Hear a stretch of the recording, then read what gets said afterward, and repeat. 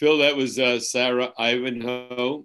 Lovely person, wonderful. But before we get into the discussion, just want to remind our listeners that we are working hard to stay on the air. This is a free broadcast, radio free, Dennis and Phil. And we want to keep it that way. We want to keep our archives available to people. And first, I want to thank the people that have contributed to help keep us on the air. We are not a nonprofit. You can't make a tax deductible donation. But if you go to our website, spiritmatterstalk.com, and you click on the red button, you can contribute to it, to keep us going. We have about, almost 300 interviews now. A lot of great stuff. But anyway, so another great one. And Phil. listeners, you're very lucky because you just heard the whole Sarah Ivanhoe interview, and we forgot to do the pitch about the contributions. Yeah. So you got a commercial-free interview. Yeah. Okay. we should do a potathon. We could go on for hours. That's right. But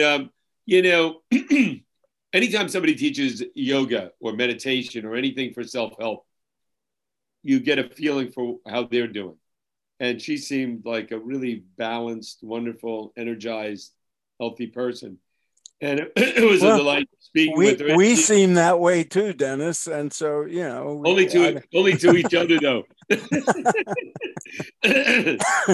Just kidding, folks. We're there. Well, we would hope that years of practice would instill the kind of qualities and benefits that we say come with these practices. So we hope that teachers exemplify what they one of the things I've noticed, I have to say, I have spent a lot more time in meditation than yoga postures, but I appreciate them both. And I feel I've gotten tremendous benefit from it, and that benefit has accumulated over the years.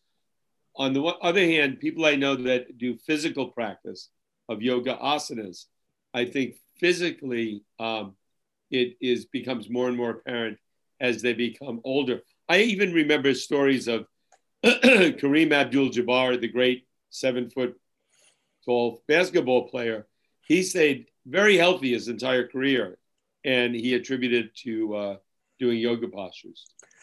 Yeah, there's been a lot of work, among high-class athletes with variations on yoga asanas, but there was also, there are also a lot of high-class athletes that meditate. So the yogic repertoire, which includes asanas and pranayama and meditation, it's all found a way into these practical applications. I remember in the 70s, when we were teaching TM back then, there were, world-class athletes, Joe Namath and Willie Stargell and all that. So, one hopes that these things find a way in and they become understood as more than just, ways to stretch. I always saw meditation and pranayama as a preparation, pranayama, for meditation. And I remember, and I'm sure you do too, back in the 70s, the two of us were on a course together, long meditation course in Switzerland, along with Andy Kaufman and others. And name drop Andy. I had to, come on. And a great guy. But I remember on that particular course, there was tremendous emphasis.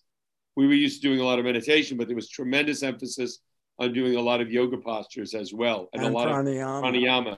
And I think it really had a very profound effect. Yeah, in my experience, looking back at the history that I've written and talked about so much, the earlier wave of gurus who came were very meditation oriented. And even Yogananda's day, and Vivekananda didn't even go near yoga asanas. And Yogananda used them, but it was primarily meditation.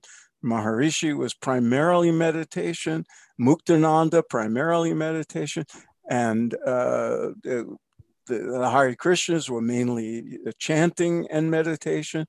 But there was always room for asanas and pranayama as preliminary practices to deepen meditation. It just wasn't in the forefront. And then that ratio shifted starting maybe in the late 70s when, or mid to late 70s, when Hatha yoga practices, when teachers like Satchidananda and Vishnu Devananda and some of the others emphasized asana more, and that became synonymous with yoga.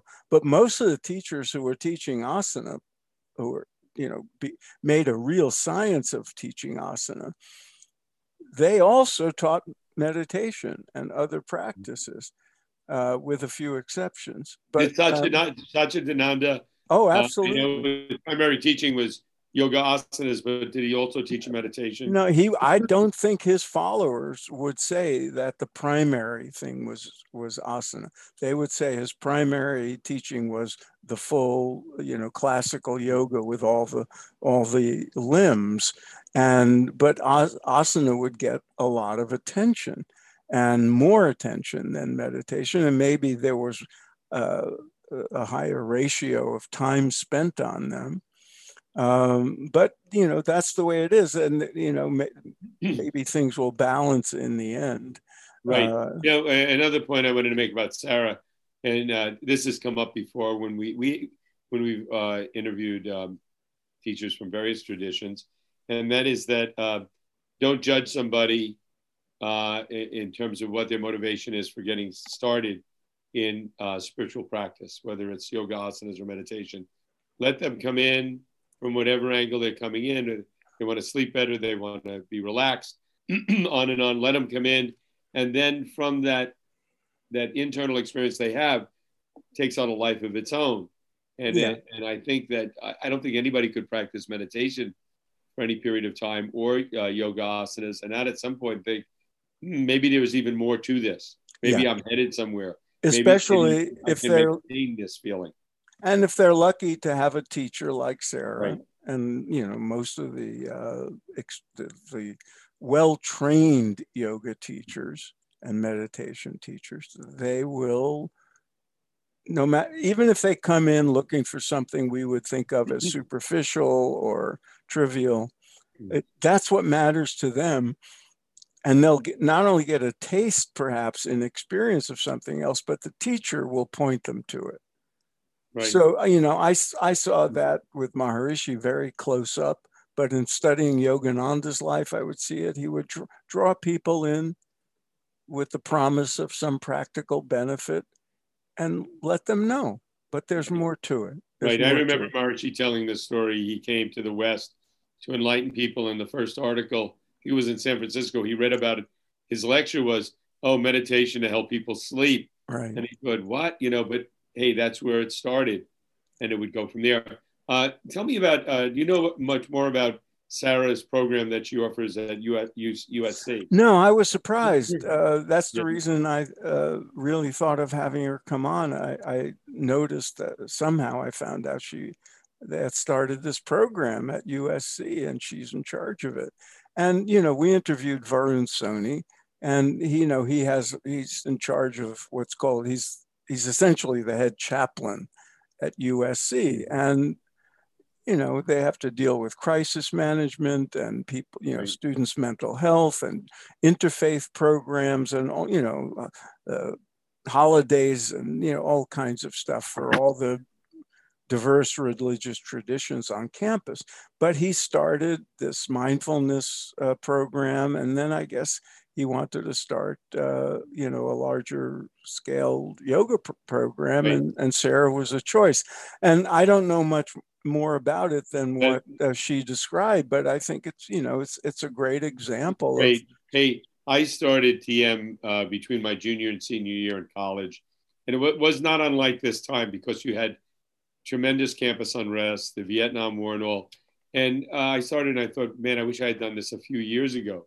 Right. Because there's a huge accumulation of stress that was taking place, not just with me, but it seemed everybody. And quite frankly, right now, between the pandemic and what's going on politically, and it's just, it's going to have a huge impact. These kids, young kids sitting at home, doing school online. And we're going into uncharted territory.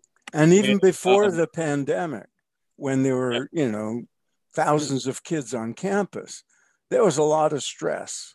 Right. I hear things, you know, going on in the local campuses because I'm here in LA, so I hear about USC and UCLA and some of the other schools. But all the schools, there's a high rate of suicide and suicide ideation and attempts. There's unprecedented levels of anxiety and depression and the pressure students are under. It's a different world than when we were students, right. But the stress level is, you know, from different sources, but it's really, really bad. Yeah. So, and, you know, this is, you know, great contribution. I'm hoping maybe, you know, Sarah and Varun could, you know, create a template that other schools can employ. One thing we didn't ask is whether there's been any resistance. Well, USC is a private school, but if it were a public university, like some of the public high schools and elementary schools, there's often a problem bringing these things in because people, usually conservative Christians, think it's religious. I forgot to ask her about that. In Encinitas, San Diego, North County, they went to court because somebody took a school to court, a public school, because they were teaching yoga and phys ed, and yoga won this time. And that's a, you know, largely progressive town, right. But there's others, and you know, you never know. All it takes is some disgruntled parents or students to say, no, they're sneaking Hinduism in, and then there's a big brouhaha. But I haven't heard of anything like that at a place like USC, and it's unlikely. But another outstanding guest. Stay tuned. Go to spiritmatterstalk.com, push on that red button or click on it. And you know, if you can't afford to give anything, keep listening, enjoy it. If you can afford to, you keep us on the air. You're not only doing it for us and yourself, but the other people that can keep listening. And I look at our viewing audience when online, and you know, I get stats. We get people from all over the world. It's wonderful. So we want this to continue. So Dennis and I can do these from our old age home, from the nursing home, while we're drooling in the corner, and then pass the torch to the younger generation of interviewers. They will eventually come. All right. Until next time. Bye.